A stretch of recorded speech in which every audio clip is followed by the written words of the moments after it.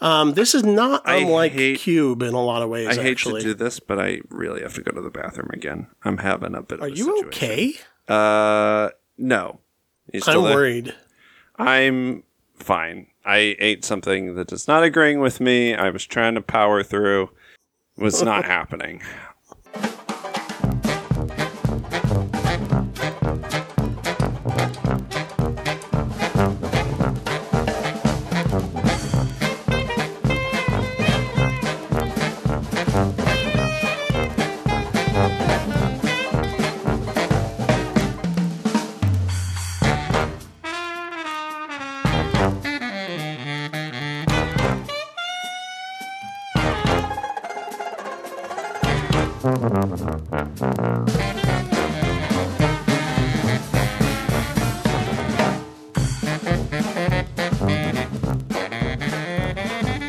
Welcome to another episode of the MacGuffin Podcast, the movie review podcast that dreams are made of.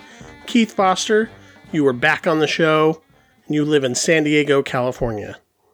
Cassidy Robinson, you live in Las Vegas, Nevada, and you say that like I have missed a bunch of shows lately. Well, we missed a show last week. A lot of things have happened since the last time we had a show. One of these things is I've been growing a beard. I don't like this. And I had questions for you as a... I don't know what your facial hair situation is right now. We do this over Skype. I actually also have a beard currently, and it's a pretty good one going right now. Yeah, well, you've grown beards in the past. I know you're capable. This is the first time I've ever... Because I've always been sort of timid about it. It's like, I'll get to the, I don't know, let's say 5-day mark of not shaving, and it's like, do I want to do it? Do I really want to do it? Do I want to, be that person? And then I usually chicken out and just shave. Yeah, I mean, it can be a commitment. Once you go beard, it's hard to go back. Yeah, once everyone knows you're consciously trying to grow a beard, not just lazy. But I was never quite sure if I had Hold on, the follicles for it. You bring up an interesting point. Is it worse? How is it worse to consciously actively making a choice in how you look versus I'm just lazy? Well, yeah. So, sometimes I'll just grow scruff, which is basically like beard light. I mean, that's what it is. But yeah, sometimes it'll just be there and you're like, this is sort of a look. And then, which is really just I just forgot X amount of days in a row to shave, or I'm too lazy or don't want to do it. But the question I had is, so there's the initial stage where it's is this even a thing? Do I really want to go through with it? Then you decide to. Mm-hmm. You push through. And then there's this itches like hell, and I really don't know if I can do this. And then I'm past that. Yeah. I'm past that phase. Yes. It comes around again. I'm sure it does. I'm at a new stage now where the beard itself feels disembodied from me, from my face. It feels like it's just kind of floating above my face. It's a very weird feeling. That might be an alien then. I don't have a beard at all. I have an alien on my face.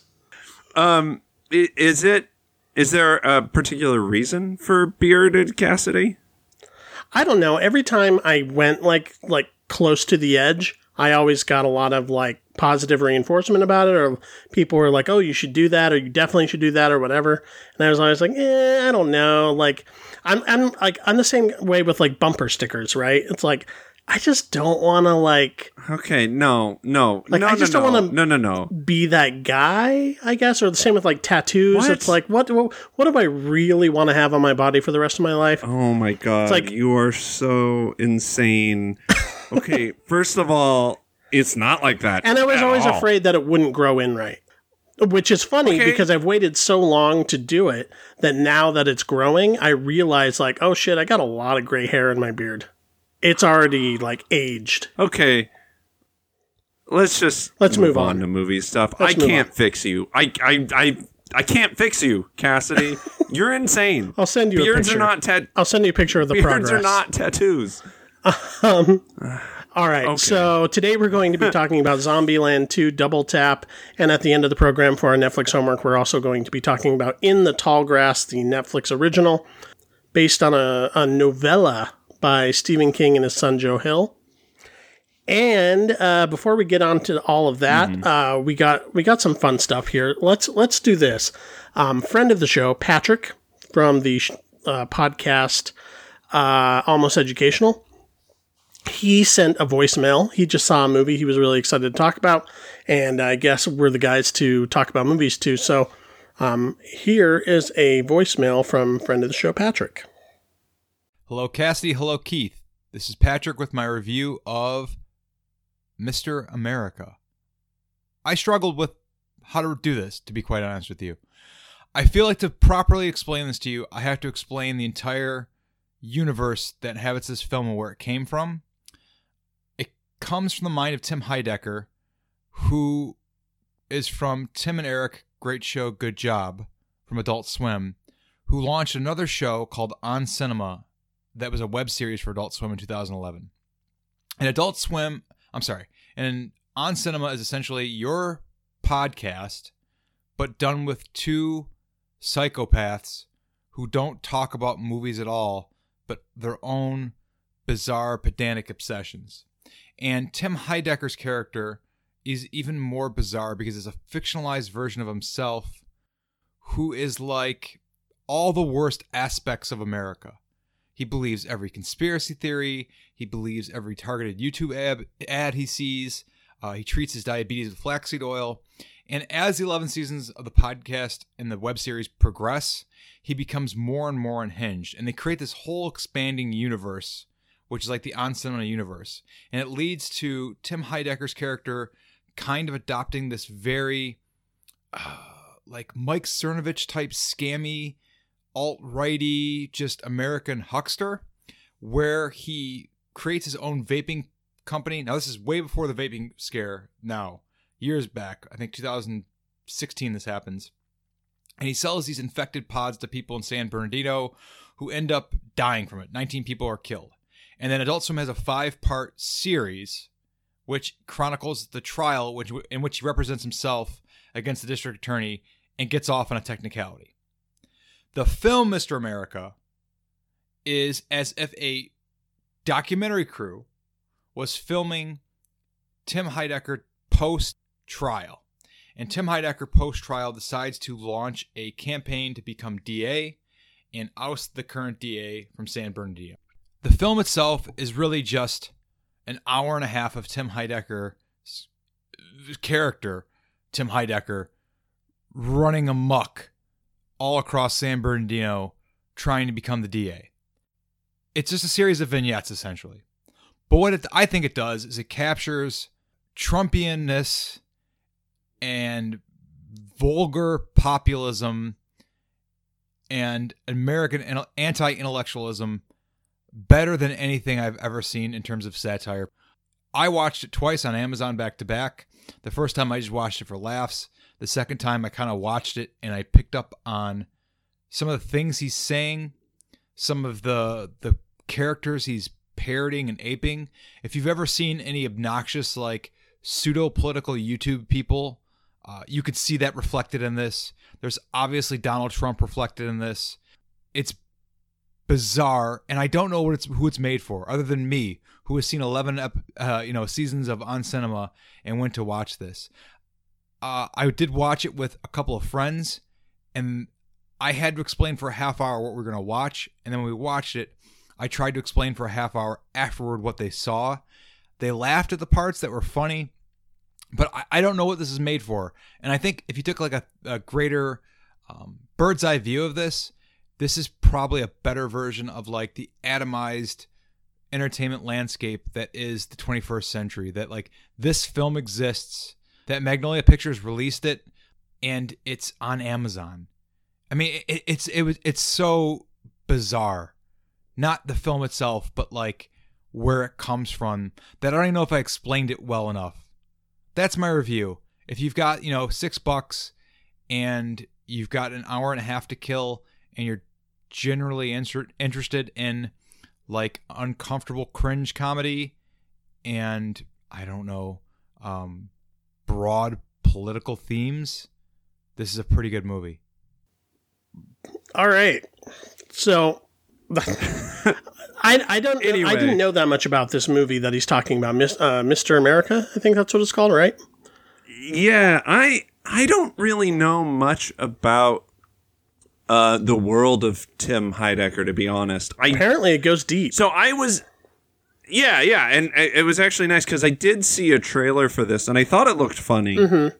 And I think Tim Heidecker is, I think he's a really good actor, and I think he's actually a pretty decent musician too. He has a pretty fun anti-Trump album called "Too Dumb for Suicide." Interesting. Yeah, I would give it a listen. Hashtag fun fact. Both Tim Heidecker and Eric Warheim were in somewhat notable screamo bands in the mid-'90s. They had the Spock haircuts and everything. Huh, that's fun. I was never a huge fan of Tim and Eric. No. Awesome show, good job. I actively hated it. And I think... it's taken me a while to kind of come around to them because my impression of them for a long time was just these doofus stoners who made this nonsense comedy that was supposed to be funny because it was nonsensical. But now that I've seen them do other things, I sort of warmed to them. Totally. I actually have quite a bit, and I think that I might have been being kind of a snob. I still don't think that Tim and Eric Awesome Show Good Job is like my personal aesthetic. Right. But I do think that they were kind of ahead of the time with like sort of meme culture. Oh, 100%. Yeah. Yeah. So I can't fault them for that. And I think I actually might be able to watch it with some appreciation that I didn't have when I was younger and a little less open-minded. Mm-hmm. But either way, I think undeniably, both of them are very talented. I actually have seen a trailer for this, for Mr. Is that what's called, Mr. America? Yeah, and I watched the trailer for it too after we got this review because I hadn't heard about it actually, and it seems really interesting. I think it sounds like I'd be from the the premise and everything of him running for this this city position in where is it? It's San Bernardino. Yeah, I think so. Right around there, somewhere in the Inland Empire. It seemed, when I saw it, I was like, oh, this is kind of, like a Sacha Baron Cohen thing.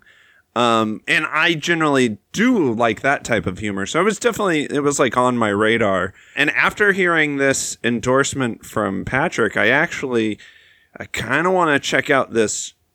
I wasn't clear. Was it a show or was it a podcast? Oh, the movie review thing he did? Yeah, the thing that Patrick... I wasn't totally clear on Patrick's backstory. Yeah, I wasn't... I guess I would have to look it up and try and figure all that out. But yeah, I'm definitely... I'm interested in all the above. I rarely pay for movies on Amazon. I think I maybe have once. I'll watch things on Prime or whatever. But, I'll rent a bitch. Yeah, I know it's so weird because when we were younger, we would go to like Blockbuster or whatever and, slap down $4 to take a VHS home for like 2 days. And I had no problem with that at all. But when it's streaming, I'm like, maybe it's just I'm so used to not paying for streaming that I just feel ripped off. Some cost more than others. I don't have a problem with it. Yeah, I think I might pony up and give it a shot. I'm definitely curious. Thank you, Patrick, for sending us the email. And if anybody wants to do that, you can either write us at MacGuffinPod@gmail.com, or you can do what he did and record yourself and send it as a WAV or MP3 file, and we can just cut it right into the episode. Yeah, we might have to do a follow-up on this if we end up both watching it. Absolutely. And share our thoughts. So, thanks for putting that on our radar, Patrick. Let's go ahead and get into our first segment. I recently rewatched, I should say, Beetlejuice twice. So, a friend of the show, Ashley, had never seen it before. And oh, shit. Okay. So we watched my Blu-ray copy of it something like 2.5 weeks ago.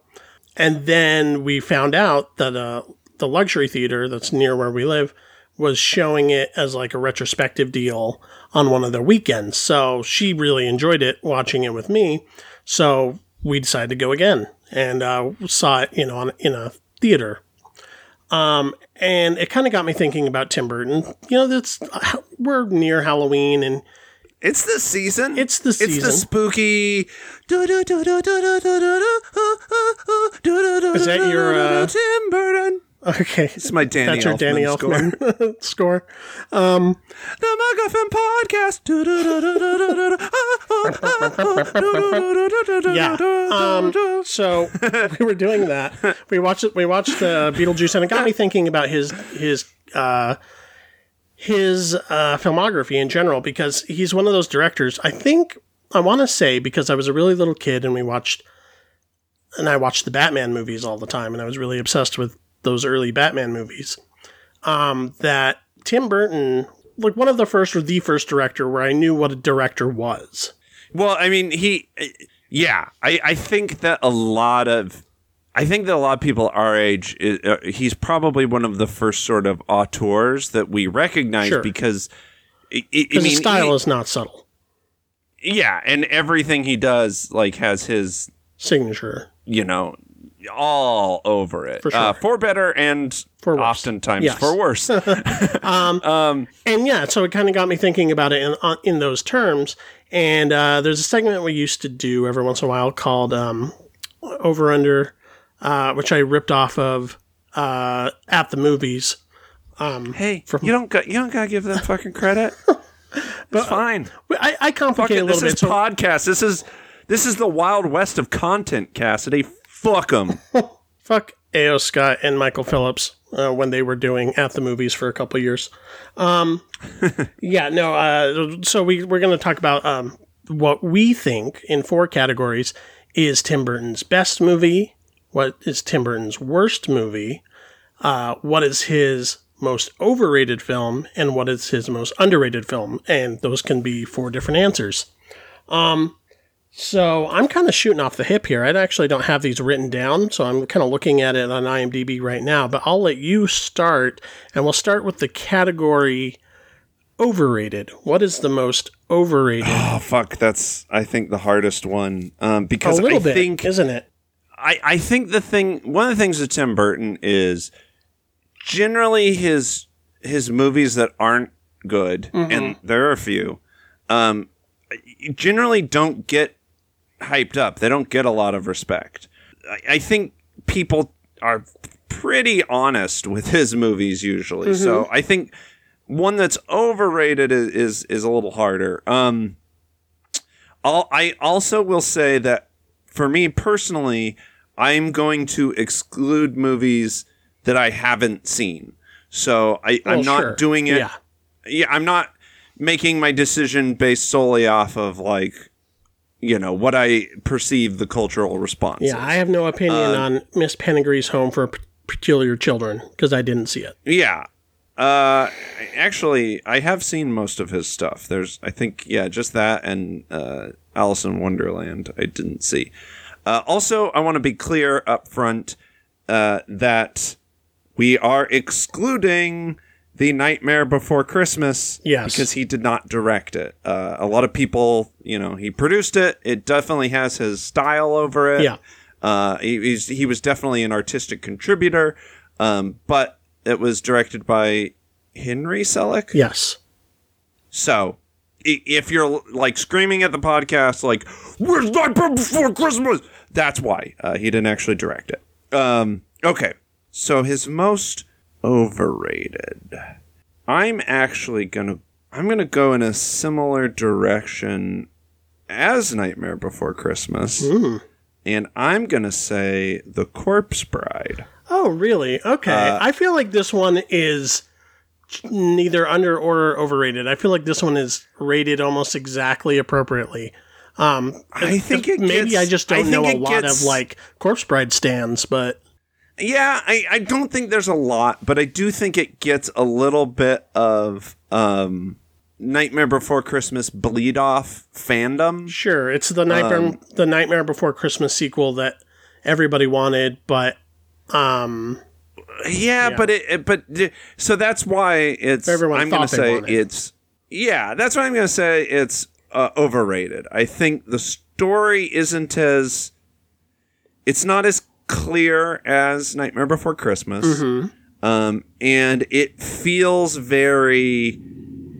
This sort of feels like the beginning of Tim Burton as a tryhard for me. Yeah, and generally the music is really forgettable, totally. and not great.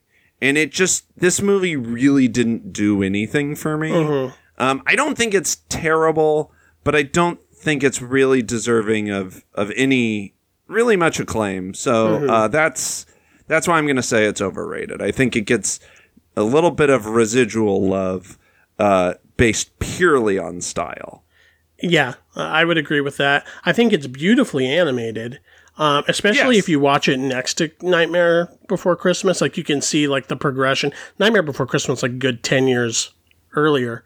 You can see the progression that they've been able to do in stop motion animation, and it's seamless. Yeah, but yeah, it's and maybe so it deserves drab. It's like, it's pretty boring.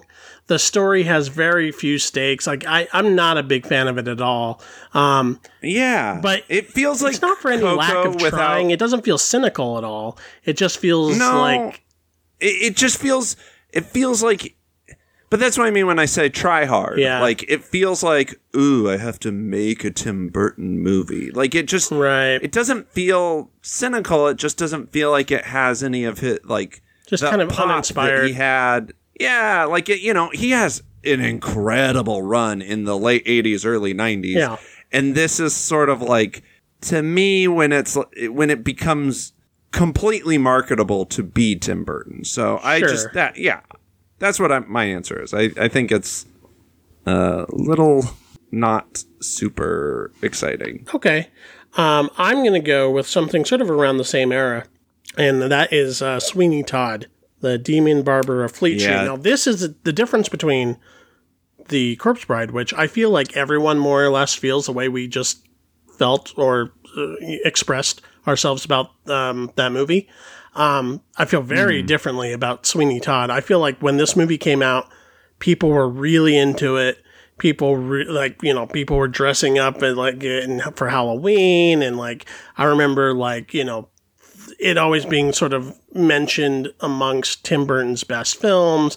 This was before people were totally sick of Johnny Depp, and before he was, as the kids say, canceled.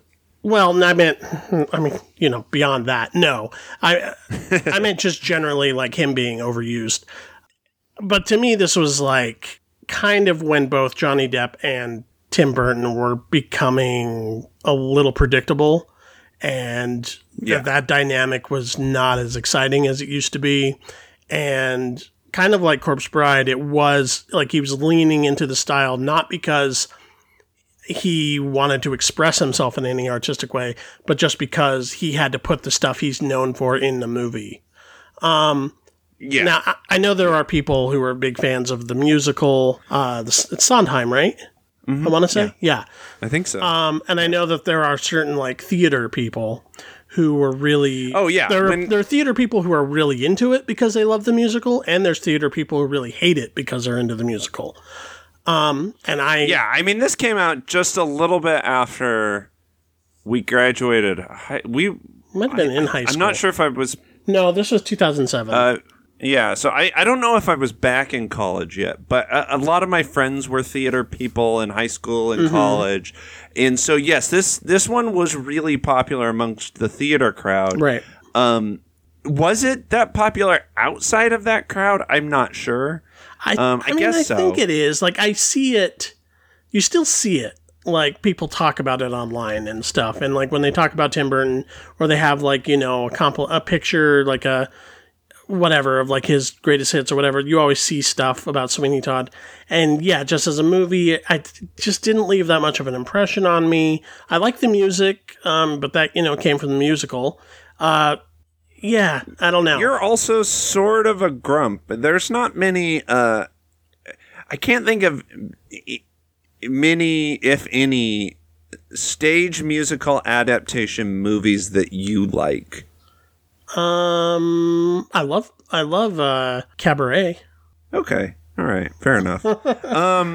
Yeah. So but I agree with you. I remember when I was very excited for this when it came out, and I remember seeing it, and there was something about it that it didn't feel like he captured the sense of humor correctly. Yeah. To me, it felt a little too sort of drab and melodramatic. Like, I felt like a lot of the intentional jokes were missed. I don't know. I remember being underwhelmed by it, but yeah, same here. I kind of like Corpse Bride. I didn't think it was a total failure.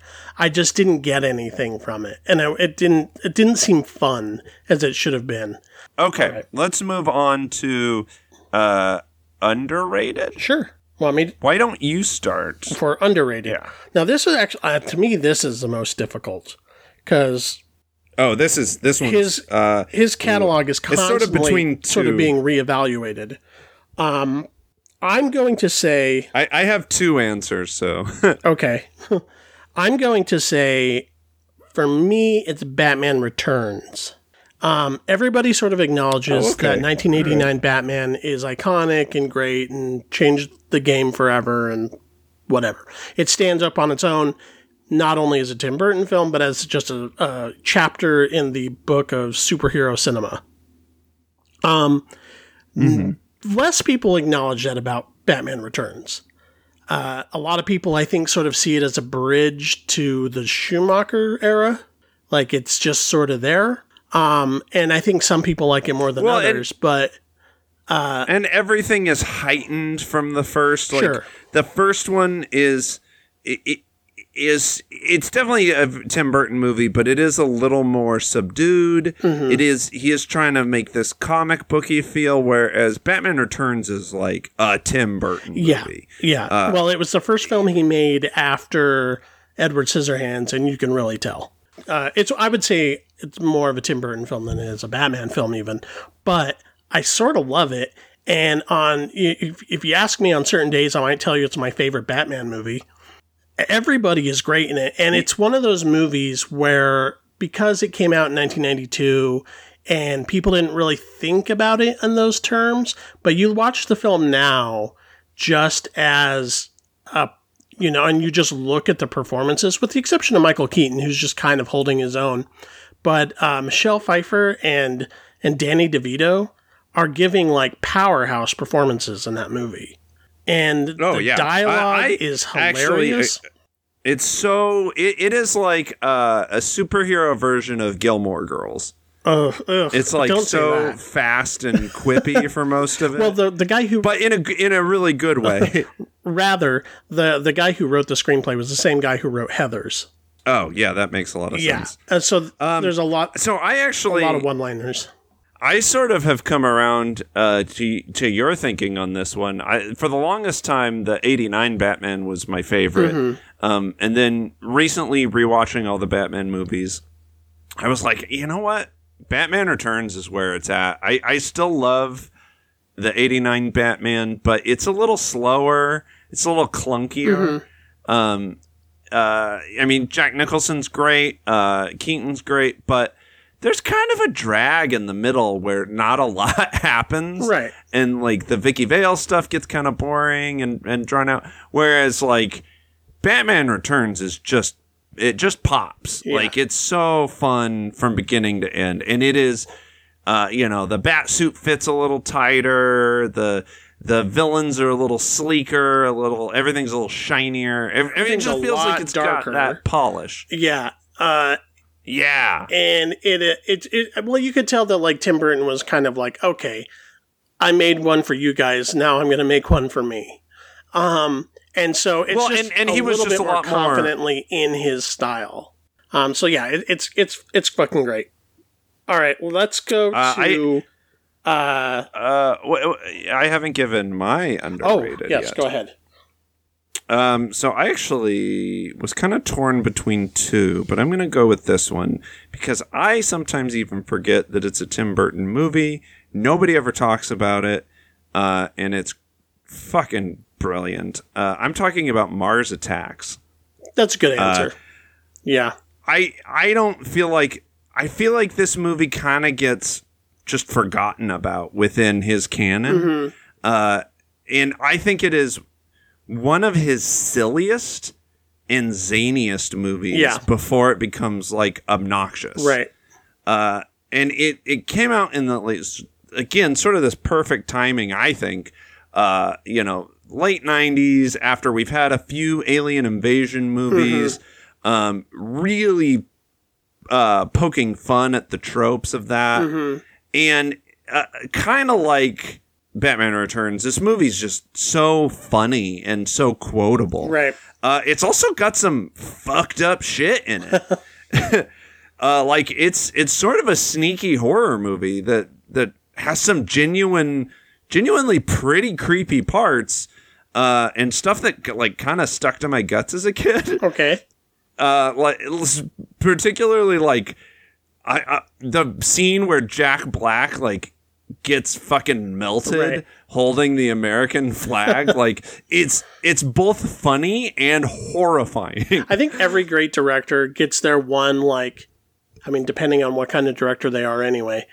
But let's say it's a director that has sort of like a vice grip on every prop that's placed in any particular shot. Every one of those kind of directors gets one anarchic movie where they just, like, throw everything at the wall and see what sticks. And this is his. Yeah, I mean, fucking Sarah Jessica Parker's head gets put on a dog. Right. Like, this movie's insane, but it's, I think, really fun, and the cast I think it doesn't is insane. Like, who? Oh my god! Yeah, it's movie. A murderer's row of '90s superstars. Also, I think a career high note for Jack Nicholson. Yeah, he plays two roles. Yeah, he plays the president, which his monologue, where he confronts the Martian leader, I think is just pure brilliance. From, like, that scene, just from start to finish, is great. Yeah, masterstroke. Like, it has notes of Dr. Strangelove, I think. A few more than notes. Yeah, like, pretty obvious. But that scene in particular, and he also plays this old, washed up alcoholic gambler. It's bizarre, but very fun. So I'm gonna say that is my most, I think, underrated Tim Burton movie. Yeah, that's entirely valid. All right, let's go now to the worst Tim Burton film, and I'll let you start on that one. All right. Okay. I think a lot of people would probably say the 2001 Planet of the Apes, but I'm not gonna. I'm gonna say the movie that I think it's the only movie of his that I completely cannot stand any aspect of.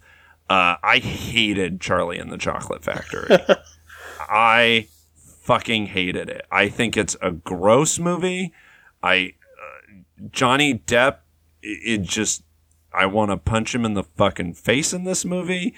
Everything is so just too much and not enough of what I wanted. The fucking Oompa Loompa songs are, like, weird. It's just weird. I don't like it. I don't really like anything about this movie.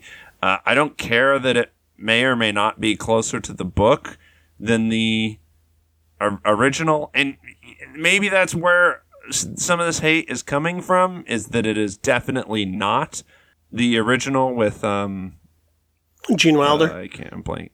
Yeah, Gene Wilder. But I don't like this movie at all. I think it is an assault on the senses. Okay. This is I never saw it. I can't say. I don't have an opinion about it. I didn't hear enough good things to see it, and I was such a big fan of the Gene Wilder film that I didn't want it to ruin that experience for me. I didn't even want to, like, invite that sort of hatred in my life. So I avoided it. I still sort of meant to. I've always meant to sort of catch up with it because now I'm not as emotionally invested. But yeah, I didn't like the idea when it came out. Yeah, I think at this point it's probably far enough behind us that you could probably watch it. Mm-hmm. I have no urge of watching it ever again. I think a big part of it is I just think that Johnny Depp as Willy Wonka is so off the mark for what I want from that character. This movie is like the beginning of the Johnny Depp try hard phase for me. Well, I guess he did the Pirates movies after this, right? I don't know. It's somewhere bundled in that. Yeah, I mean, this was... Yeah. I understand that sentiment. And, you know, he was going for something. He tried to... It was a choice. Yeah. But, so this was just after the first Pirate. So I actually was probably with the rest of the world, I was like, Johnny Depp and Everything Forever. And then I saw this and I was like, ooh, maybe not, actually. Let's maybe take a Johnny Depp break. And we still haven't as a culture. I don't like anything about this movie. I think it's just not good. And to me, it feels very cynical. It feels very like... It just feels so marketed. Anyway, what do you think is Tim Burton's worst movie that you have seen? My least favorite Tim Burton movie, with a bullet, Alice in Wonderland. Yeah, like I remember not really like having a ton of anticipation for the movie, but I was like, oh, well, you know, we'll see. It's not the worst idea than Tim Burton doing an Alice in Wonderland thing. And it's less so, it's horribly written. It's very cynically put together. This was kind of the beginning of like the live action Disney remake thing that we're still living through now, but it's not. It's kind of like Alice in Wonderland's Return to Oz, but shitty. Because it's not really... It's not like the Lewis Carroll story where Alice like enters Wonderland and then this is like presupposes that already happened and she's coming back to Wonderland and Wonderland's been taken over by a new queen and da-da-da. So it's whatever. But, I don't know. By the end of the movie, she's like fighting a dragon and you're like, why is this happening? It's kind of all over the place. Tonally, it's just very off. It's like joyless and it's almost entirely CGI. So nothing like, you know, one of the fun things about a good Tim Burton film is like you get to see all the cool like architecture and set design and that kind of stuff. And this is all just like ones and zeros floating all over the place. Alice in Wonderland is my least favorite, easily. Okay. So why don't you tell me what your favorite Freudian slip there. What your favorite Tim Burton movie is? Yes. And this is a tough one too. Because you want to give a good answer. You know? Yeah, and again, it doesn't necessarily have to be personal favorite. It can be what you think is his best work. Right. Right, because there's probably some of these I've seen more than others, but I would not necessarily say is his best. I feel like this is the douchebag answer, but I'm just going to be that guy. I'm going to say Ed Wood. And, you know, this is like the reason why I say it's the douchebag answer is because it's critically lauded. You know, there was Oscars that were, you know, given out for this film or at the very least nominated. And Martin Landau specifically, I think he was nominated or might have even won for his portrayal of elderly Bela Lugosi. This also is one of the lower budgeted Tim Burton films at this period of his career, because this is right like in the middle of the hot streak where he could go on set and then demand where the sun rises and falls.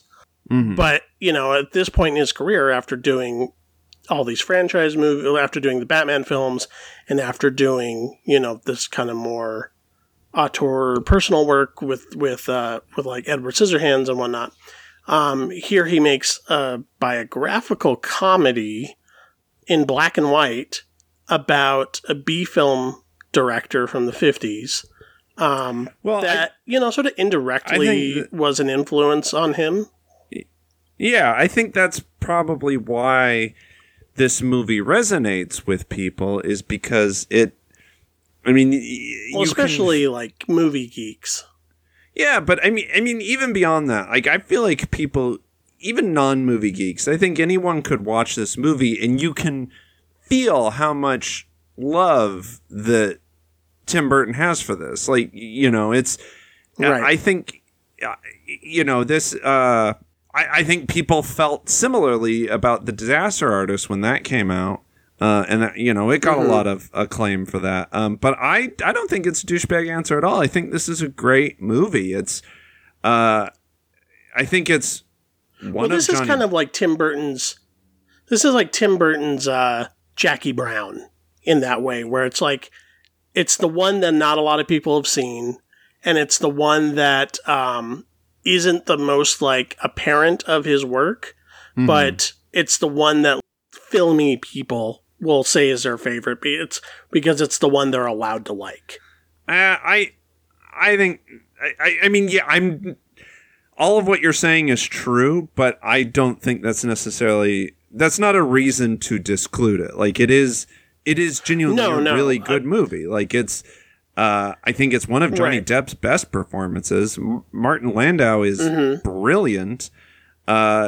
It's amazing. Yeah, it's such and again, it's just, it's so heartfelt and genuine.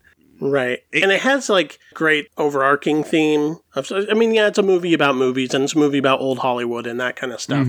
But it's also a movie about finding your family, like sort of a Island of Misfits Toys kind of thing. Sure. Yeah. Finding an adopted family.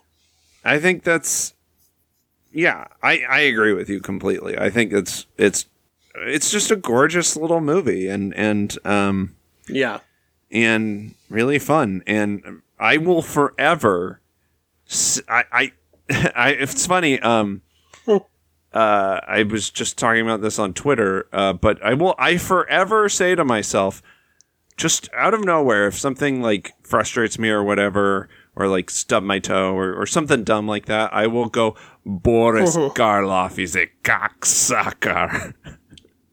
And I haven't seen this movie in like a decade. Like, it's been a long time since I've watched it, but it just like it sticks with you. I think it sticks with you in a way that, like, sort of like Man on the Moon, the Andy Kaufman movie we talked about not too long ago.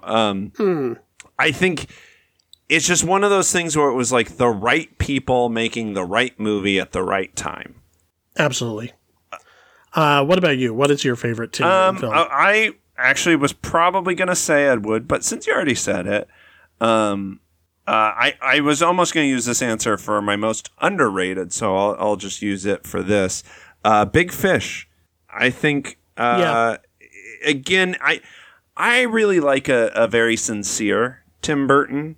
I like it when he's not trying to be flashy, when he's not trying to be when he's not selling the movie solely on style, which, I mean, Big Fish, it does have its moments for sure.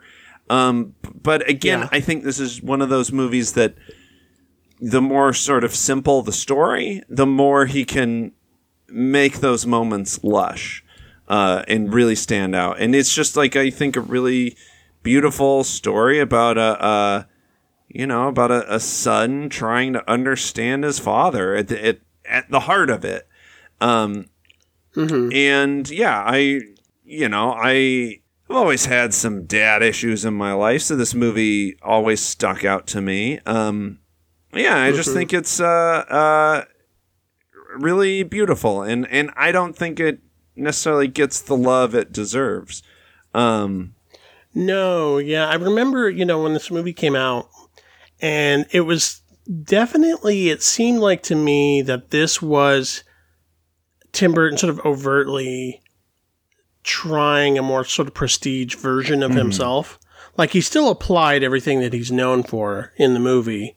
And he's unmistakably a Tim Burton film. But it was like he was kind of going for a sort of emotional thing that he would usually be embarrassed to do. Sure, yeah. Or at least embarrassed to do on purpose. And going back to Tarantino, I guess, Tarantino once said of directors who lose their way, where at a certain point in their career, they quit making interesting work and why that might be. And he said it's usually because of one film, where a director reaches out and puts himself out there in a big way, and it is neither critically or commercially successful. And then after that point, they kind of give up and just start doing star vehicles or whatever. And and I feel like this is that film for Tim Burton. Now, I think since then, he's had moments of interesting work. But there was a while there, and we've talked about a lot of those movies, where he was just kind of pumping out trash, basically. Yeah. Just like, product with his name on it. And a lot of that I felt like was still sort of a reaction to the sort of a attempt at maturity with Big Fish that he wasn't appreciated for. I agree completely. Yeah, and I think it's definitely at least in the same conversation as Ed Wood and Edward Scissorhands. Like, I think those movies all kind of are sort of his more prestigious accomplishments. And I think you could make a hell of a case for Edward Scissorhands being in the same category of one of his best movies. Yeah. As well as Beetlejuice. I think Beetlejuice is kind of like his first, like, I mean, obviously his first actual film was Big Adventure. Yeah, of course. But Beetlejuice is, I think, like sort of his, like, kick down the door, here I am.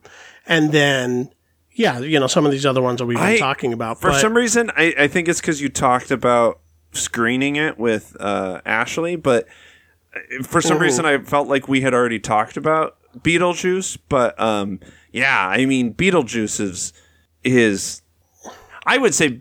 Are you changing your answer now? No, I still think Big Fish or Ed Wood is probably one of his best. But I think Beetlejuice is probably my personal favorite. I mean, it's endlessly rewatchable. It's so much fun. And it's so inventive. And it's just so ballsy. Like, that movie would just never get made now. No, and I hope all the rumors of a sequel, I'm like, just don't, like, I don't need it in my life. But going back to Big Fish, I really like that movie a lot. I think it's his most emotional work. I do think it gets a little unwieldy in places, and there's a few too many ideas. But it's all with good intention. Yes. All right. Well, that was a lot of Tim Burton talk. Let's go ahead and move on to the reviews. And we're going to start here with Zombieland Double Tap. Do you want me to sum that up? Sure. All right. So Zombieland Double Tap is the long-awaited sequel of the 2009 film by Ruben Fleischer. And it's written by... let me look. Rhett Reese and Paul Wernick, who also wrote the Deadpool movies somewhat recently. And this sort of follows up with the characters that we got to know in the first film, played by Woody Harrelson and Jesse Eisenberg, Tallahassee and Columbus, their characters' names, Emma Stone and Abigail Breslin, Wichita and Little Rock, respectively. They are now, however many years later, 10 years later, have sort of developed a sort of family unit, of which some of them are more comfortable in the dynamics that have evolved, and some are less. Specifically, Wichita and Little Rock, who are getting an itch for independence again. So after a few things sort of shake it up, they end up taking off, at which point Little Rock, played by Abigail Breslin, who's the youngest of the group, she leaves on her own, solo, to find a hippie commune where supposedly there's no guns and no violence and everyone's living in peace. And the rest of the group has to sort of come back together and find where she is before she gets killed. And they run into new characters, some of which we've never met before. So, Zombieland 2, what did you think of it? So it's been 10 years since the first Zombieland came out. I remember liking the first Zombieland. But I don't really remember it, to be honest. I remember the Bill Murray thing. I remember some other jokes, but it's not one that I revisit. So sure. Yeah. So I guess this movie made me wonder if I still like the first one. I wasn't super into it. I feel like maybe it's just sort of like the time we're living in now, but I felt like so first of all, this movie just kind of throws you into it, and I don't really remember a lot of the characters or what their thing is. Like, I kind of remember Woody Harrelson, and I remember just Jesse Eisenberg and his rules and stuff.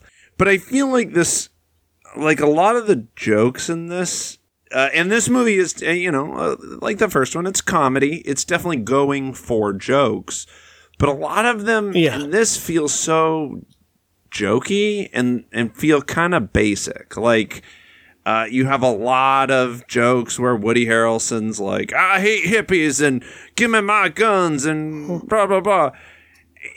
And I'm just kind of like sitting there watching it going, okay, they introduced this new character, Madison, who is, I think the actor who plays her was really good, and I think she actually has some genuinely pretty funny moments. But it felt like Zoe Deutsch, right? Yeah, that's her name. So Zoe Deutsch. But it felt like they threw her in to just sort of like, well, let's make fun of millennials. Like, what would it be like if millennials were in the zombie apocalypse? And I was like, okay, but again, she also has some genuinely pretty funny moments, and I found myself liking her character, sort of despite how they were treating her. Right. I had a lot of feelings about that character because I thought that the character itself, like, even though I could respect the actress for committing to the choices so hard. Yeah. But I thought the character itself was pretty obnoxious, and I was having a hard time with just dealing with that for a while. And it was so... And then I thought the character's so obnoxious and so over-the-top stupid that it must be a red herring. Obviously, she's going to turn on them, and she's going to end up being this evil genius, and and then the movie doesn't do that, and I'm like, okay, so then is this just needlessly sexist? Yeah, exactly. Like, that's very much how a lot of... And then that actually made me sympathetic to her character once she was in the film for even longer. Exactly, yeah. I had this weird, like, up and down journey with her. I agree completely, and I think ultimately it just sort of feels like... Basically, I think it can be chalked up to some pretty lazy writing. But I think that the actor does a good job with making you care with what she's given. So, but generally that's sort of how the whole movie felt for me. Like, there would be, certain jokes that would click and I thought were, pretty funny. Like, I did enjoy Thomas Middleditch and Luke Wilson's little cameo. I enjoyed that a lot. I was actually, it's cut a little short. And I was hoping that dynamic would play out a little longer. Yeah, so that's what frustrated me about this movie was it felt like every time they started to like reach some good character humor, it got cut short, and then they would throw 10 more dumb jokes at me, and I was like, I don't want that. Like Emma Stone's character in this, like, they completely, again, I don't remember the first one. a lot, but they give her so little to work with in this. I don't know. It felt weird. Like, basically, I wasn't super into this movie. Yeah, I think I was into it a little bit more than you were. I felt like, because here's the thing. When the first one came out in 2009, this was like, I wrote my review for this already, and I think somewhere in the first paragraph I wrote that this movie came out 10 years ago, but it might as well have come out 100 years ago. Yeah. Because the landscape of like horror and comedy has changed so much since then. And like, the zombie thing is like very yesterday. It's like we don't really, like, it's not that exciting anymore. It's not that novel. So that's sort of whatever. So like, originally, like when the first Zombieland came out, and the whole thing is sort of built around this concept of like these rules to live by in the zombie apocalypse. These were like conversations that were happening in dorms around America. So there was a little bit of something to tap into there. Now we're kind of over that, or at least I am. No, I don't think it's just you. Yeah, culturally speaking, I think we've been zombied out. And so a zombie parody that's that on the nose, I don't know, really demands more. Well, exactly. So I feel like if you're going to approach a sequel, what a lot of what made the first one was so good was it was like it was fresh. It was this new take on this genre that had sort of felt played out. Even in 2009, we were like on the. Even then, though, I felt like with Zombieland, it was kind of like, oh, the zombie thing is entirely mainstream now. Yeah, absolutely. But that was kind of the point of it, where in this one, you don't have that. So I felt like they kind of needed to approach it from a new angle, and they really don't. And I think that's sort of my... No, it is definitely more of the same, but I don't think necessarily in a bad way. I think to me, this feels like one of those crowd-funded sequels that nobody asked for except for the super fans. Yeah. That gets like a small release, like the Veronica Mars movie or whatever. Yeah. Or like the extra seasons of Arrested Development that barely anybody watched. That's what this feels like. It's like, yeah, this is so for a fan base that is specifically just wanting to see these characters do stuff and be fun together. And I think as a hangout movie, if you're not that invested in like the plot, because the plot's the least interesting thing about the movie. Yeah, but it doesn't need to be. I get that that's not what this movie's necessarily going for. My problem with the movie was I largely found it to be pretty unfunny. See, I thought it was occasionally funny. Yeah, not from the writing. It was occasionally the writing, funny. I think, is generally lazy, but I do think that I enjoy the actors and I enjoy their dynamics, and I think that they're doing good work together.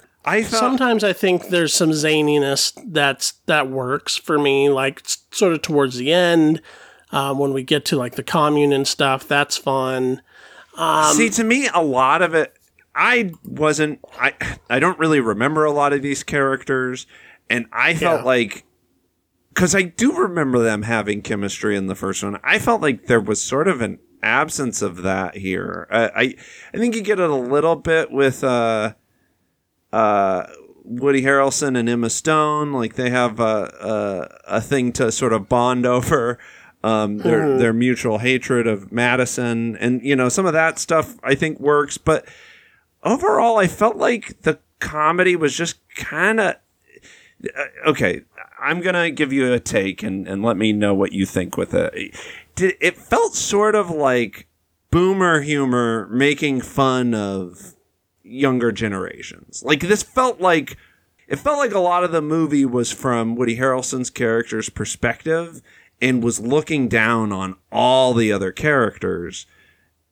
And to me, a lot of that just didn't work. Like, the hippies are dumb. Like, he's a pacifist. I hate him. Like, gag. Like, I didn't find it funny. I just found it, like, so base and broad.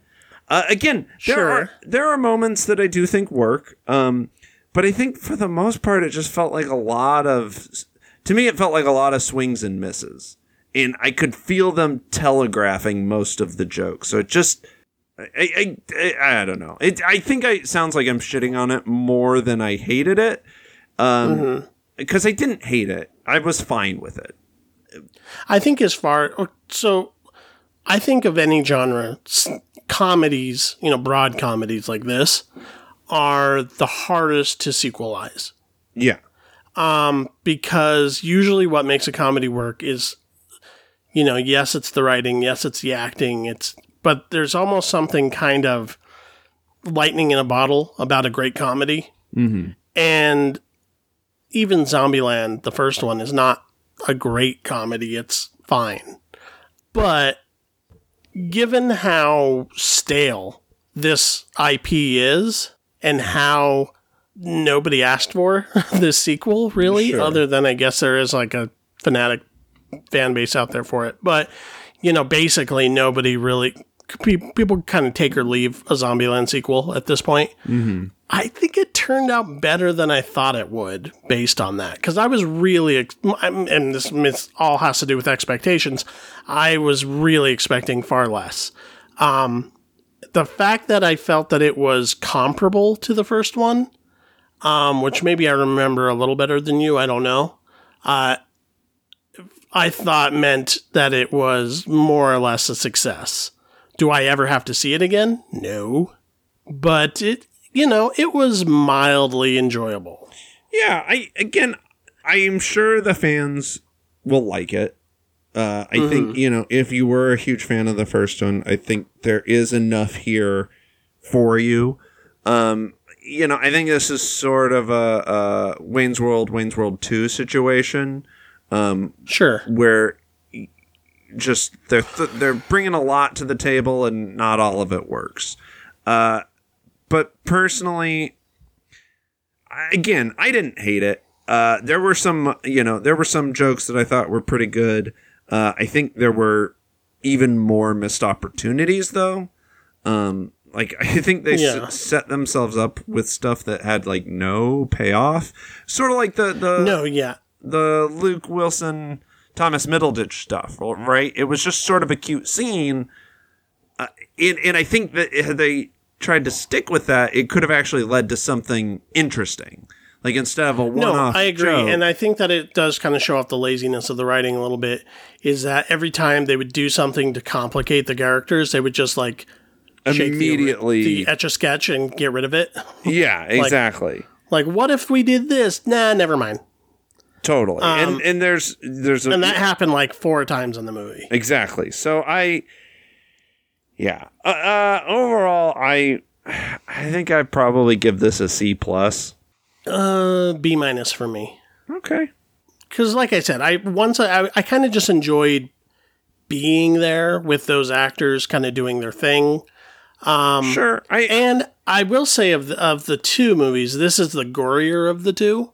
And that was always one of the most obnoxious things about the first one for me. It was everybody likes this movie because it's not scary. It's not scary. The zombies are whatever. It's an afterthought in the movie, and they are kind of here too. And I guess I should say there's a whole subplot about zombies evolving and turning into super zombies, which they don't really do anything with. No, that was another frustrating thing. I thought that the joke with the homers was funny. Sure, but that was it. Literally the other 2, early on in the movie, they decide to start categorizing these zombies, and they literally do nothing with this information. It's just a visual gag. Except every once in a while, there's this joke with this certain dumb zombie, but literally the other zombies are all still just zombies. Right. And they build this idea up of these super zombies that are impossible to kill. You can shoot them multiple times and doesn't matter. And then towards the end of the movie where you think that would actually kick in, it doesn't. It's just sort of there.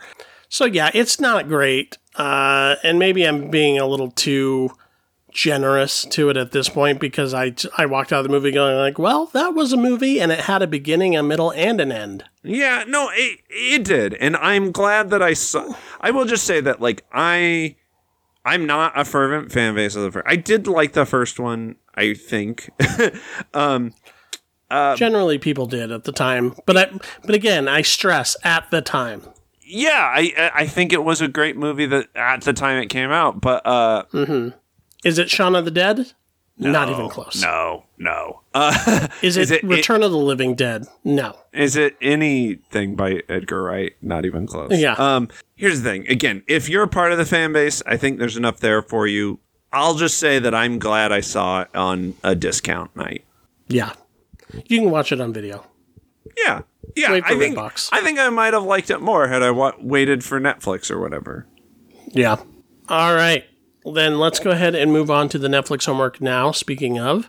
And I will let you set up what happens in the Tall Grass.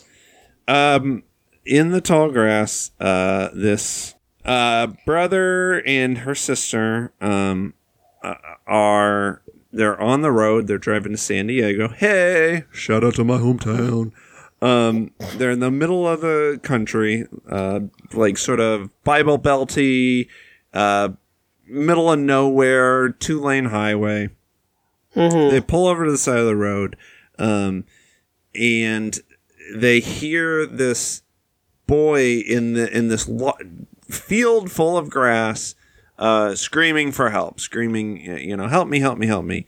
They don't quite know what to do, so they decide to go into the tall grass to try and help this kid.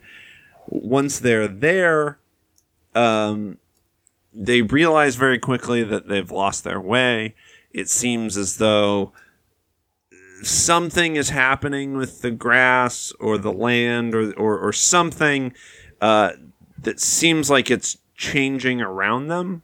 So they get very disoriented very quickly and get stuck. They get lost in this grass. Soon they realize that they're not really trying to help this kid anymore. They're just super freaked out trying to get back to their car. During this time, they come across some other people who have also been stranded in this tall grass. They eventually meet this kid who sort of starts to explain some of the rules, like there's a body of his dead dog, and apparently the grass doesn't move dead things. They come across Patrick Wilson playing this former like youth pastor kind of guy. There's this other family that they realize is trapped in there. Weird stuff happens. Right. Stuff gets weirder, and they're on some sort of time loop, life, death, birth cycle. Right. Yeah. This movie's really weird. And I don't think it really works for most of it. Oh, really? Okay. Yeah, I feel like a lot of metaphor was lost, and I think it kind of becomes nonsense. None of these rules are ever really explained. I feel like you don't really have a clear sense of what's going on. They do come across this like rock that we don't know what it does. It just sort of makes people go nuts. About the only thing I think this movie really had going for it was Patrick Wilson's performance. Yeah, he's chewing it up. Oh yeah, in he's playing this very like sort of typical Stephen King character of like this religious zealot who sort of loses his mind. It's stuff we've seen in other, I think, superior King adaptations, but it still works. I think it's I think there's sort of a reason he plays this trope over and over again. Yeah. Well, if you look at the movie, there's Kingian tropes all over it. Yeah. So this is basically like another one of those Stephen King bad place stories. Sure. I mean, you have that, it's kind of typifying of like, you have the ancient Indian stuff, which is in a lot of his movies. You have something it's maybe implied, and it's never like explicitly said, but I think it's sort of implied that the rock that created this sort of weird biosphere is maybe not from Earth. Like it might be like a meteor that landed there and then created some crazy stuff.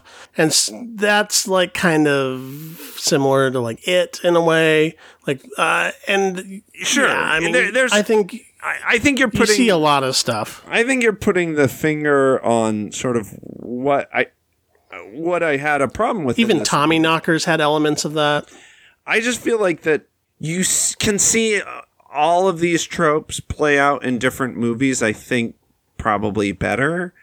Sure. And I just think my big problem with it is I feel like there's just not enough to sort of ground me in this movie. It goes to like pretty weird pretty quick and never really takes the time to like, I feel like this movie's breaking its own rules a lot of the time. Well, they're definitely not consistent with the rules. Exactly. And I think that these are all sort of my problems with the movie. I think, that it just, to me, it has some creepy stuff. I think it has some cool ideas, but I think the movie itself was kind of a mess. I enjoyed it more than you did, I would say by a lot. Unlike Zombieland 2, where we were kind of like in the ballpark of the same opinion, I feel like I got way more out of this than you did. I sort of liked that the rules sort of seemed, I don't know, I was wound up a lot while watching this movie, sort of in frustration because I was sort of in frustration because I felt like, you know, their car must be just like right over there. like at any given time, they're only 80 feet away from where they want to be. And they're just kind of walking in circles or something. Well, you get the feeling that they're almost like transported to something else, to somewhere else. Yeah. But I mean, I felt that frustration. Like, you know what it reminded me of? It reminded me of when you're like parked in like a giant lot or something, and then you're just walking forever trying to find your car, and you're like, "This is insane. How do we not remember where we parked?" It was like that sort of like visceral frustration that I felt from the movie in my head, and I felt that was effective on some level. I thought that the performances were pretty good all around. I enjoyed it on that, and it also like has that sort of Twilight Zone episode writ large aspect to it. Yeah, and I sort of like movies that are like that. Although I do think it overstays its welcome. Yeah, I think it's about 10 to 20 minutes too long. I agree. Well, and I agree with that completely, and I think that part of that is, you know, it's based off a novella. It's based off of a shorter story. So I think, and I was kind of reading at some of the differences between the novella and the movie, just for curiosity's sake. I haven't read it, so I can't say it's, you know, better or worse. But you know, I did get the feeling that some stuff was kind of padded for time. Sure. It you know, maybe drawn out unnecessarily. I don't think this movie's terrible. It just, I don't know. I think what you said is right. Of it just sort of feels like it overstays its welcome to me. Mm-hmm. Like I can see how this type of story would work better as like a short story. Like I think the optimum runtime for this would have been like 45 minutes. And I agree. Instead, it's like an hour and 45 minutes. And sometimes you feel that for certain. I do agree with you that most of the actors were pretty good. I didn't like the brother, but I think it's just his face. I don't know. It just, for the most part, I felt like this movie was setting stuff up that I was sort of frustrated. And I'm not. It didn't make sense, but I'm okay with that because I felt like, and on some level, it's not supposed to. Like it's like this otherworldly, you know, sort of Lovecraftian terror. Totally, and I would equally hate it if they over-explained things. Yeah, if they had to hold our hand through it. I kind of like that. Like It's just this unexplainable, weird Greek hell they've stepped into, where they're just reliving this thing over and over again. No, you're at some points you might even run into different versions of yourselves, and you're living in this looped timeline. Like all of that stuff, I thought like on a sci-fi level, on a but then like what was the point of the whole they don't move the dead thing? You know what I mean? Like I feel like this movie is setting up mythology that ultimately doesn't matter for the story. And well, I think the idea was like if you have to be able to survive it in order to break the loop, and that's what they were setting up because that. But again, even that isn't totally clear. Like I don't have a problem that stuff is left open or that it doesn't necessarily. I don't want all the answers, but I do want something to ground me. And I feel like that's what this movie was missing is you get a little bit of backstory with the girl and her brother and the boyfriend, like just enough. Sometimes too much backstory. And the stuff that didn't work for me was like the weird incest thing. That's fun. I don't mind that. Okay. No, for me, it was just like the like soap opera drama stuff. Like when they're like stuck, in this like hellish nightmare world and nothing makes sense and up is down and down is up and, they're just lost in this confusion. When they start bickering about like, well, you should have been there and what happened and you left her when she's pregnant. It's like, really? You're talking about this when like you're living in a complete nightmare scenario? Yeah, exactly. And I know that it was supposed to be like the stresses of the situation was like bringing the stuff to the surface, but to me it just felt like kind of it gets very lazily writerly in a way that like we have to come back to the themes, but it's like no, you don't really have to. Yeah, all that stuff is there. It also gets a little like unnecessarily yelly.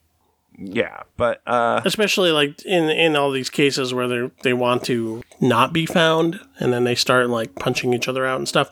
And maybe you could say like it's the atmosphere that's like bringing the worst out in them and that kind of stuff. And there's an argument for that, but that's the stuff that bugged me the most. It's just like, sometimes the dialogue was a little too silly.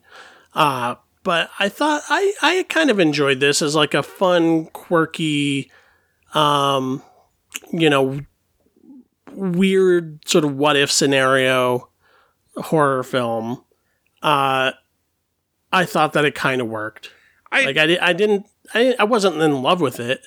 I think you could do worse for sure, but I guess I wanted something more. I don't know. So I thought it was directed fairly well. This is adapted and directed by Vincenzo Natali, who also did the films Cube and Splice. He's a Canadian filmmaker. This film is not unlike Cube in some ways. I mean, I do think this movie looks good. It's shot really well. There are moments of, like I said, I really like pretty much all the stuff with Patrick Wilson's character. And the climax of the movie does have some like, whoa, what the fuck? They went there moments. And I do appreciate that.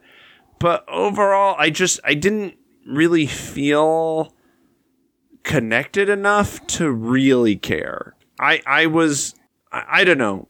It didn't have sort of the same quality to me to sort of keep hold of my attention.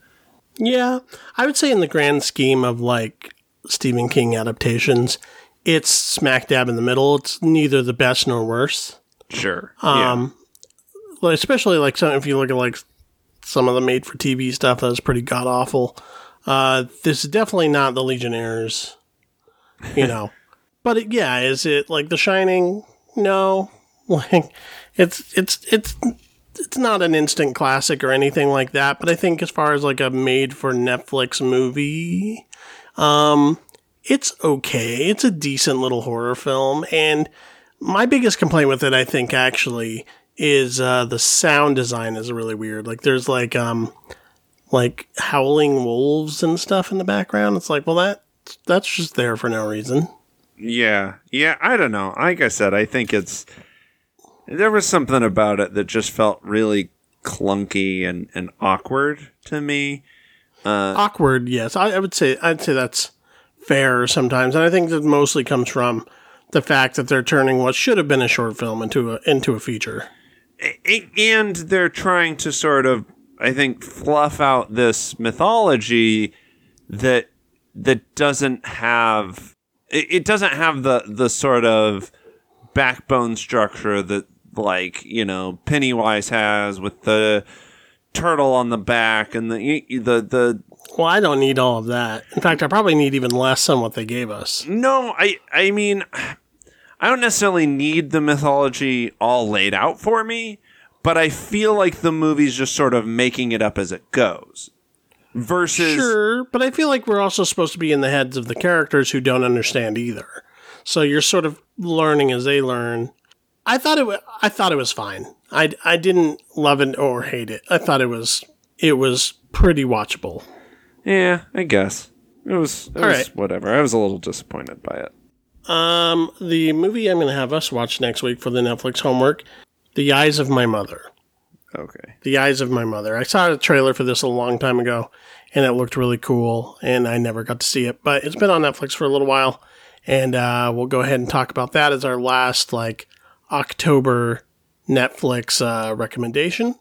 And if anybody has anything to say about all the things we talked about in this episode, you can contact us at our email at MacGuffinPod@gmail.com, or you can follow us on social media, on Twitter at MacGuffinPod, and on Instagram at MacGuffinPod, and on Facebook at Facebook.com/MacGuffinPod. You can see the articles that I write every so often for the Idaho State Journal at the Idaho State Journal's website, and under the Arts and Entertainment section, and they have a movie subsection there. You can also see some of the stuff I've provided for the MacGuffin's website at mcguff.in/author/Cassidy, where you will also see the archives for this podcast. And while you're there, check out the other articles and reviews written by the MacGuffin staff. You can follow me individually on Twitter at VCCassidy. And Keith, what are your things? You can follow me at Keith Foster Kid on Twitter or Instagram, not Facebook. Fuck Facebook. Get off Facebook. You can check out my website, www.keithfosterkid.com, although there's not much up there right now. Hopefully I can add some of what the kids call content. But, you know, if you want to get a hold of me for various things, that's a good way to do it. Yeah, I think that's pretty much it for now. No big comedy shows coming up or anything like that? Wow, thanks for making it real, Cassidy. No, I don't have anything on the calendar at the moment. Okay. All right. Then, that will be the show. There once was a guy named McSweeney who spilled some gin on his weenie. Just to be couth, he added vermouth and slipped his girl a martini. Problematic. I think that's problematic. All right. Would you prefer all flesh is grass? That's fine. Okay, bye.